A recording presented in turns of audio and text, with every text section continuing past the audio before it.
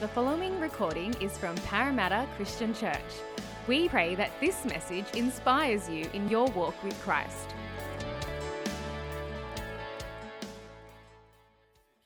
I believe last week you knew I was away at a retreat. This week Lewis is away celebrating his anniversary. That's why he's not here.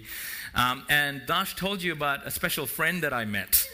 So I've got a photo of my good friend Eric, who I met at the retreat, Eric the Echidna. I don't know if it's a male or a female. I didn't get that close to kind of examine anything, but I'm just kind of speculating that it was a boy. But yeah, it was very, very cute. It was a great retreat, and really had a wonderful, refreshing time. And I had the opportunity to really think about some of the things we're going to be talking about today within the context of the retreat, and I'll share a bit more as I go. So this new series we're looking at, we're calling it Growing In. As you saw from that video, one of the key focus areas in the second half of the book particularly is that whole idea of growth. And that's been our theme for this year. And so we're really wanting to engage in this idea of how can we grow as the people of God. And as we read through these letters, you'll find that Paul had a very, very high esteem of the Thessalonian church. He thought very, very highly of them. And we see that because 3 times he thanks God for them, something he doesn't really do in many of his other letters. Normally he begins with a thank you, but throughout this letter, in verse 2 of chapter 1, verse 13 of chapter 2, chapter 3, verse 9, he's thanking God for them. The other significant difference is that Paul, unlike many of his other New Testament letters, does not introduce himself as Paul the Apostle. Here, he's just Paul. And as the video pointed out, there's so much sense of Paul having a very intimate, familial relationship with this church. Now, we all know that no church is perfect. And often people say that when people are talking about different churches. They say, oh yeah, every church is kind of broken and not perfect. But we also know that there are some churches that are more in line with or closer to the New Testament ideal of what a church ought to be. And some churches do that church thing better in light of what the scriptures teach about how a church ought to be. And the impression we get from 1 Thessalonians is this is one of those churches in Paul's mind that they get it. And they're a lot more aligned with New Testament ideals of how a church ought to be than maybe some of the other churches. And so we want to dig into this book and kind of ask ourselves this question: what made them a great church? And what can we learn from them that will help us to grow more and more in what God wants for us as a church, so that we too can be a church that reflects the New Testament ideals of what a church ought to be. What values, what attitudes, what behaviors did they have that we need to grow in so that we can be more like the community of faith that God wants us to be. So I encourage you, as we journey for about the next 7 weeks, get into this book. It's a short book, 5 chapters. You can read it several times over. And to help you, in our weekly e-newsletter, we'll even give you the passage that we're going to be preaching on the following Sunday, so you can come pre-read and pre-prepared and having thought about and reflected in what's going on in this passage. So that's a bit of a snapshot of where we're going over these next few weeks. Just some key features. Again, look, the video was really helpful to give you a picture of the background of this book. And so just some of the key features that I want to mention before we kind of launch into the passages this morning. One of the main themes that comes out is living in the light of the return of Jesus. And you'll see this throughout this book, that every chapter, Paul intentionally ends with a statement about the coming of Jesus Christ. And he links every one of the moral and ethical teachings he wants them to grab a hold of to the second coming of Jesus. So it's just the main thing. Like I mentioned, this is a letter from a spiritual father to his children. There's such intimacy and affection in the way that Paul is writing this letter. He clearly sees this community as a family. The word adelphoi, which is interpreted brothers and sisters, in the older versions it just says brothers, is used 16 times in 5 chapters. That's huge. And 7 times in the second letter. So he's really wanting to encourage them to be this family of believers. So that's kind of some key features for us to keep in mind as we journey through. So if you've got your Bibles, turn in 1 Thessalonians. And I encourage you, bring your Bible so you can write notes, underline things, make notes as we're going, highlight parts. Nothing like text to work with. And if you've got a Bible app that allows you to do all of that, awesome, use that as well. I encourage you to do that. If you don't have a Bible, there's a couple of extra copies out there. Feel free to get up and grab one because we're going to be diving deep into some text in this series. 1 Thessalonians 1, verses 1 to 10. Paul, Silas, and Timothy, see, no apostle, to the church of the Thessalonians in God, the Father and the Lord Jesus Christ, grace and peace to you. We always thank God for all of you and continually mention you in our prayers. We remember before our God and Father your work produced by faith, your labor prompted by love, and your endurance inspired by hope in our Lord Jesus Christ. For we know, brothers and sisters, loved by God, that He has chosen you, because our gospel came to you not simply with words, but also with power, with the Holy Spirit and deep conviction. You know how we lived among you for your sake. You became imitators of us and of the Lord. For you welcomed the message in the midst of severe suffering with the joy given by the Holy Spirit. And so you became a model to all the believers in Macedonia and Achaia. The Lord's message rang out from you, not only in Macedonia and Achaia. Your faith in God has become known everywhere. Therefore, we do not need to say anything about it, for they themselves report what kind of reception you gave us. They tell how you turned to God from idols to serve the living and true God, and to wait for His Son from heaven, whom He raised from the dead, Jesus, who rescues us from the coming wrath. Let's pray. Father, thank you for this great letter. Thank you for this great church and the example and the model they are to us, and how their faith and their love and their hope encourages us to be more like them, because they are more like the church you intended your people to be. And so we pray as we journey through this series and as we come around your word today, that you'll inspire us, challenge us, and grow us into the image that you have for us as your people. We pray in Jesus' name. So this morning, our topic and our theme is growing in identity.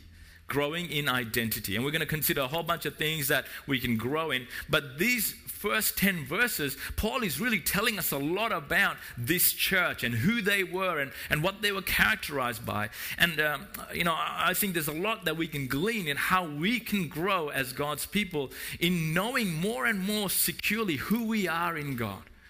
There's a whole bunch of thinking about how people shape identity.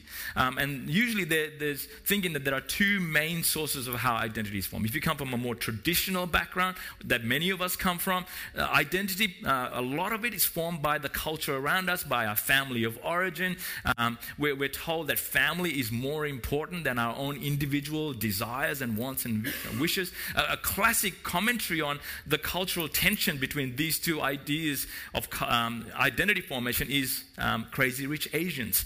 That tension between the family and then the other is more the Western idea, which is individualistic. In our culture, our identity is formed by what we want and what's good for us and our happiness and our future. And we're told things like, whatever you want, whatever you desire, whatever feels right to you, whatever your moral code is, whatever you think is right, then that's your identity. You can be whoever you want to be. You can be a man, you can be a woman, you can be an echidna, you can be whatever you want to be. As long as it feels authentic and right for you, well, that's your identity.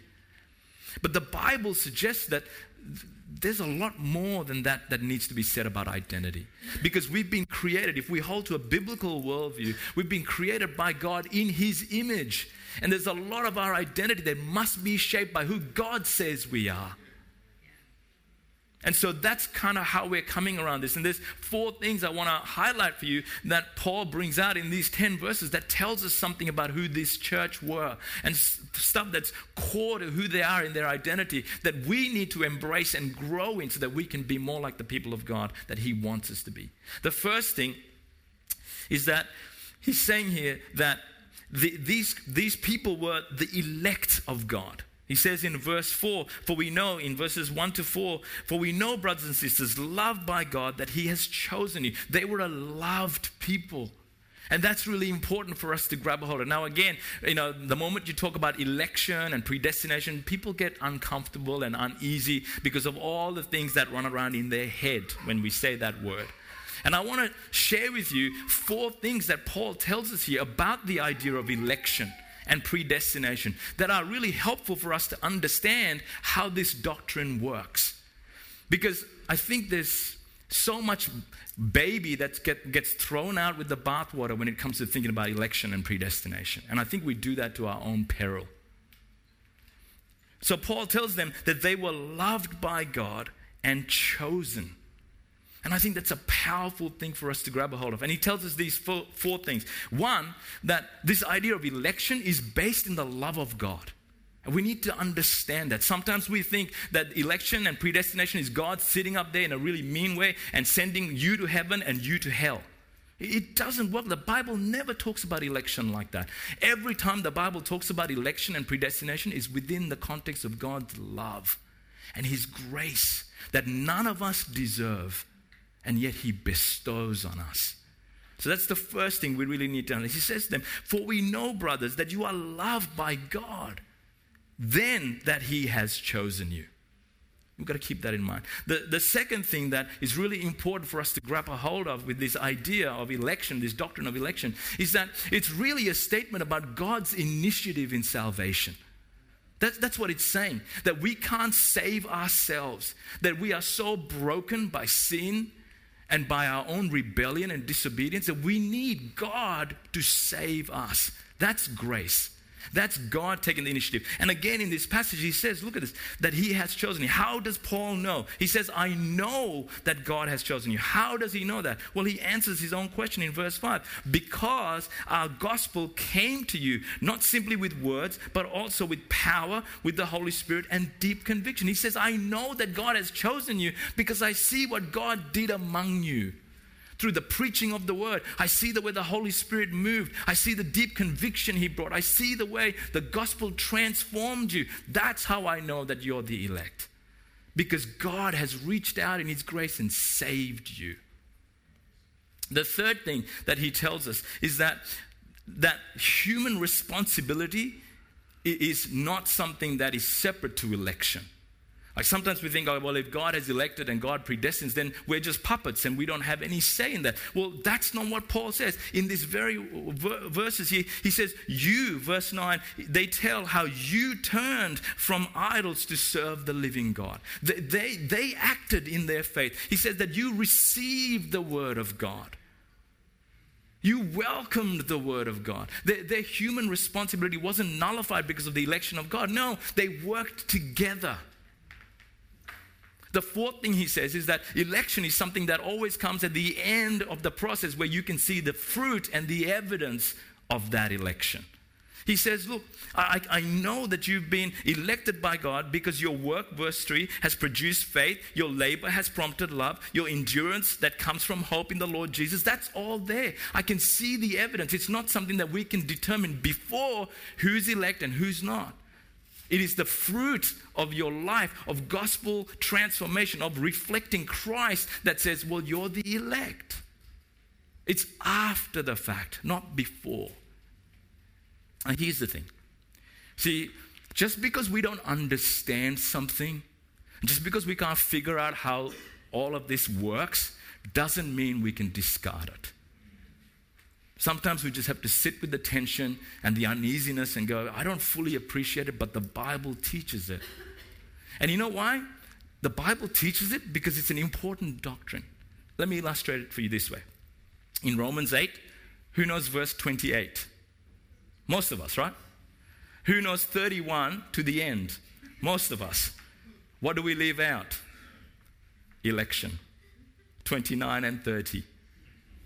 You see, without that, 28 means nothing. How can God work for our good in every circumstance? How can we say what can separate us from the love of God?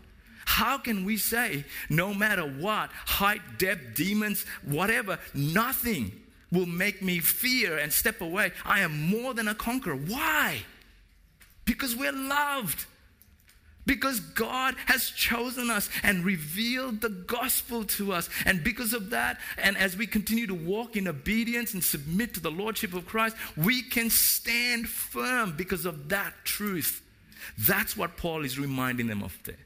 That's why he says to them, this is who you are. You're loved. You're chosen. And so in their severe suffering, they can stand firm. The election doctrine gives us so much security. Security to face rejection, security to face persecution, security to face all kinds of things, because we're beginning with this core conviction: I am loved. I am loved. You know, this week, Dash, I was reading about a story of somebody who was killed in India. A 40-year-old father of 4, he was beheaded, only been a Christian for less than a year. It just made me think, how do so many Christians face that reality? Become Christians knowing that that might happen to them. This is why. Because they know they're loved. Because they know that not even death can separate them from the love of God in Christ Jesus. This is why this is important. Knowing this. How are we growing in this? How secure are we in the fact that we are loved? That we are chosen? Can we deal with personal rejection? Do we still pursue people's approval to please other people because we're so insecure? How do we deal with our lack when we don't get what we want? When our life is a shambles and a mess? It's coming back to this core identity. God, it doesn't matter sometimes. As hard as those things are. I want to be healed, but I'm not. I want to be married, but I'm not. I want to have more friends, but I don't. I want to have a better job, but I don't. All of that. But God, I am secure. Nothing changes the fact that I know that I'm loved. That's what we got to grow in. The second thing he says to them is that they are a transformed community. That's who they are. They used to be idol worshippers. Now they serve the living God. They're completely different. And he says that they're characterized by the 3 Christian virtues of faith, love, and hope. And these weren't just theories. They weren't just philosophies. They weren't just theological niceties for them. These things affected the way they lived. Their faith was producing works of repentance. They turned from idols, knowing that it might mean rejection and persecution from friends and family. They were loving each other deeply and devotedly, and we'll see that more and more, how deeply this community loved each other. They were brothers and sisters. They were family. And their hope, they were so convinced of the return of Jesus that it affected the way they were living in the present. So they were so eagerly looking forward to Jesus that it created some confusion that Paul had to address. But nonetheless, their hope was real and solid and definite for them. They were a transformed community. Warren Wiersbe says this in his commentary: the person who claims to be one of God's elect but whose life has not changed is only fooling himself. Those whom God chooses, he changes. This does not mean they are perfect, but they are possessors of a new life that cannot be hidden. How transformed are you? How transformed am I? How much does our life reflect Jesus? Are we growing into the image of Christ more and more? Or are we still the way we used to be with our values and our worldview and our decisions and our choices and our behavior and our words like we've always been? Just now with the added tag of I'm a Christian. Paul could not say that about the Thessalonians. They were a radically different community. The third thing that he says is that they were a proclaiming people. This was part of their identity. I love this because Paul brings this idea out so profoundly. They received the word eagerly. They welcomed it, but it didn't just get stuck there. They became transmitters of the word of God as well. And he says here that, verse 7, that they became a model for all believers in Macedonia and Achaia, which is about how they were living their Christian life. They were exemplary. They were encouraging other Christians. As they looked at the Thessalonians, people were inspired and encouraged by these Thessalonian Christians. I wonder if people can say that about your Christianity, my Christianity. that they are encouraged in that, in their own walk with Jesus. But not only were they model, they were also a declaring people. Verse 8, the Lord's message rang out from you. That word rang out is like a trumpet call. They were proclaiming this message, not just in their deeds and their life, but in their words. And notice he says, not only in Macedonia and Achaia, so not just in their local community, but everywhere. They were proclaimers of this message. And that's the last series we've been doing, Intentional Witness, has been all about that. And we've been so encouraging our Connect groups, hearing people sharing about their own experiences of that and how their friends and their family know that they're Christians. And they've had opportunities to share their testimony and that story. And that's awesome. And I want to encourage you, let's keep doing that. Proclaiming the truth and the good news of Jesus in our life, in our conduct, in our behavior, but also with our words. And not just locally, but everywhere we go. You know, church growth statistics say that the most powerful evangelistic tool is friends who witness to friends and family that witness to family. It's in the context of personal relationship. Think about your own journey and your own story and the people that profoundly impacted you. A good chance it would be a friend or a family member. Somehow. They were a proclaiming people. Last one, number 4. They were a future-oriented people. We've seen that already. They're looking ahead. He ends with this, verse 10, and to wait for his Son from heaven. They were eagerly looking forward to the return of Jesus. And as I said, they were so enthusiastic about this that it had created some concerns for them because some of their brothers and sisters had died, and they're like, oh, what does that mean? Have they missed out on the rapture? Are they going to be a part of it? And so Paul has to address that. Another concern they had because of the intense persecution that they were going through is that, have we missed the day of the Lord? Because things are so bad, have we kind of somehow missed it? And Paul has to address that error. But as a whole, they were so expectant and so eagerly looking forward to the coming of Jesus. Does your Christian experience have that future orientation? Are you driven by eternity? Are you consumed by what is to come? And does that reality of the soon and the physical and excited return of Jesus govern your choices and values and decisions you're making today? That's how it was for the Thessalonians. And we know how to do this because if we want to lose weight or get healthy or we want to save up for something, that's what we do. We set ourselves a goal that's future oriented, and we make decisions in the present on the basis of that reality. That's what the Thessalonians were doing, only it was with Jesus. They're like, we were so convinced that Jesus is coming back and it's going to be soon and it's going to be sudden and we're going to get caught up with him and we're going to be with Jesus forever. That's going to be awesome. So we're going to live today in light of that certainty. And it was driving them passionately to endure suffering, to be generous, to care deeply for one another, to live holy lives. That is what growing in our identity of who we are as God's people does. It changes the way you live. So how do we grow in our identity? How do we become more aware of who we are in Christ? Well, in verse 6, Paul gives us a couple of clues here. Verse 6, he says, you became imitators of us and of the Lord. That's discipleship. That's what he's saying. How do you imitate someone? You find a Christian who encourages you, who inspires you, who's further along in the journey than you, and say, will you disciple me? Will you invest yourself into me? Will you help me to grow? Will you help me to understand what it really means to be a Christian? Because you've been following Jesus a lot longer than me. Will you help me? For it's for those of us who are older in our faith, who have lived longer following Jesus, to find someone younger and say, hey, how about I catch up with you and meet with you and pray with you and we'll study the scriptures together so we can grow together as brothers and as sisters as we imitate Jesus together. That's discipleship. That's how we can grow, to know who we are and how we're supposed to honor God by having others encourage and sharpen and challenge and grow us.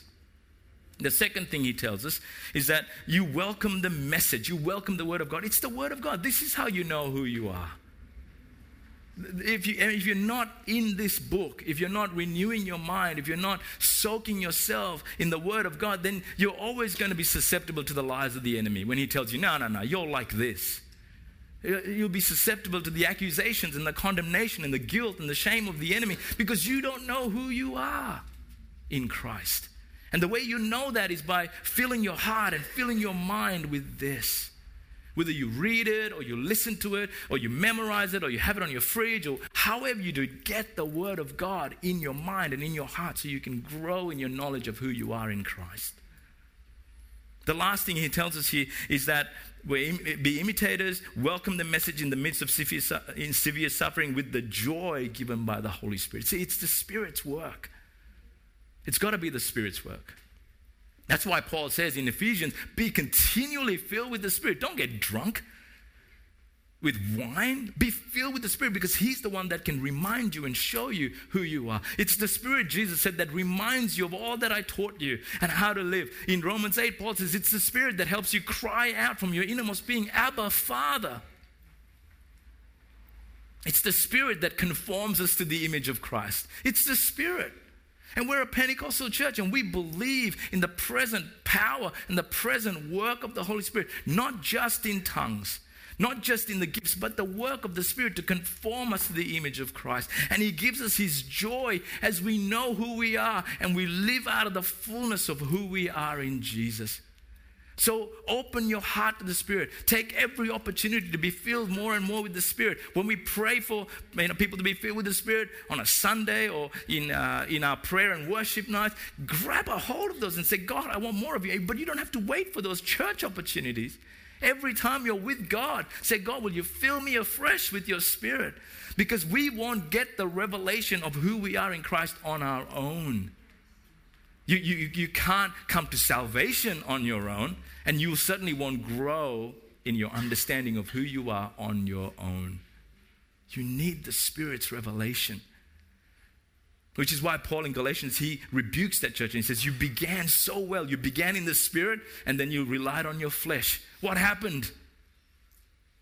Continually being filled with the Spirit and His joy and His life and His affirming, truth-speaking voice in our heart that reminds us of who we are in Jesus. As I wrap up, I have just a couple of concluding questions. For those of us who maybe are still on that journey and we still haven't come to a place of committing ourselves to Jesus. Maybe you're here, maybe you're visiting, maybe you've been coming for a long time, but you're yet to make that decision to surrender yourself to the Lordship of Jesus, to receive God's forgiveness, to trust in the finished work of Jesus at the cross. 2 questions for me to ask you. 1, what are you basing your identity on? What are you basing your identity on? Is it on the Western narrative that says, just be who you are, whatever you desire, that's who you are. Whatever you want, however you define yourself, that's who you are. You can be whatever you want to be. How's that going for you? How satisfied are you with that process of defining your identity? Have you come to the point where you're realizing, I just don't think that works anymore? Maybe I want to suggest to you that you hear the gospel answer to that question. That our identity is based on this incredible story of God, that He created us to know Him and love Him and walk in relationship with Him. And we rejected that again because we wanted to define our own reality way back in our history.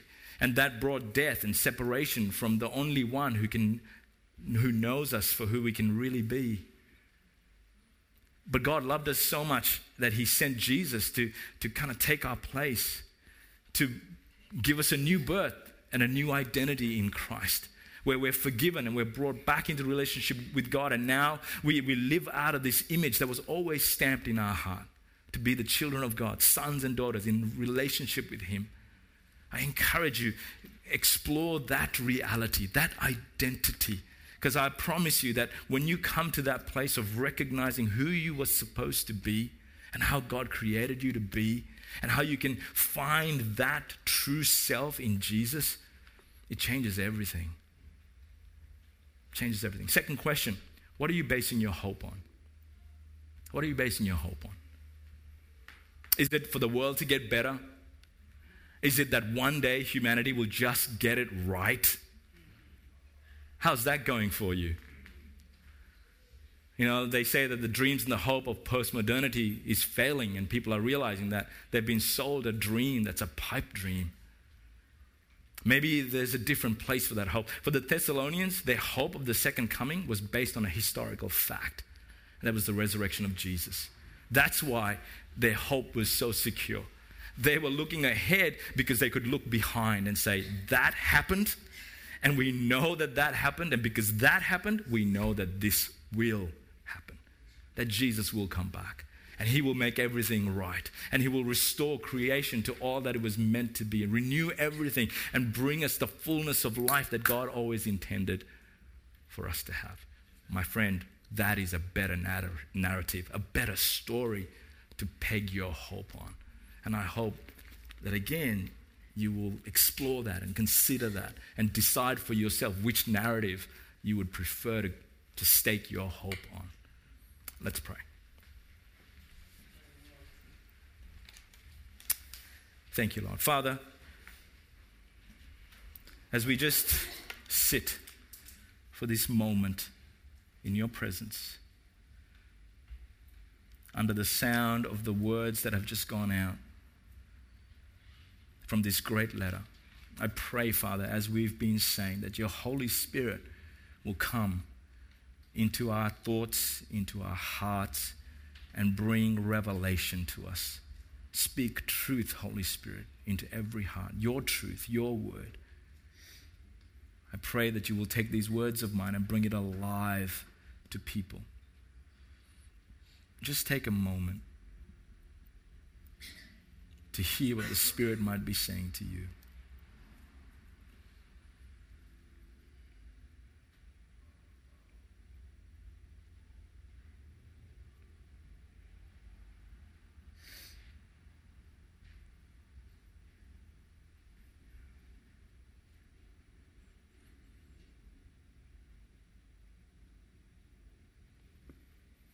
Father, we pray that you'll be with us as we go. Lord, as we continue this series and as we reflect even today on your word, help us to grow in our identity. Lord, to stand firm in who you say we are. Lord, to remember that we are loved. And Lord, you demonstrated the power and the reality of that love when you sent Jesus, your Son, to die for us. Help us to remember how loved we are. Lord, that we are transformed people, renewed by the Spirit of God at work in our hearts. Help us, Lord, to grow in the image of Christ. Lord, we are a proclaiming people.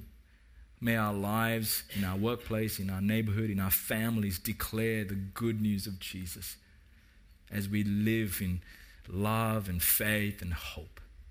And Lord, may we be an expectant, future-oriented people who have set our hearts on the certainty of your Son's coming. And may our decisions and choices and values reflect our future hope. Help us, Lord, to love each other as brothers and sisters, to encourage one another, that we might be the church you're calling us to be. In Jesus' name I pray. Amen. Thank you for listening to the Parramatta Christian Church podcast. To hear other sermons or to find out more about our church, please visit our website at pcc.org.au.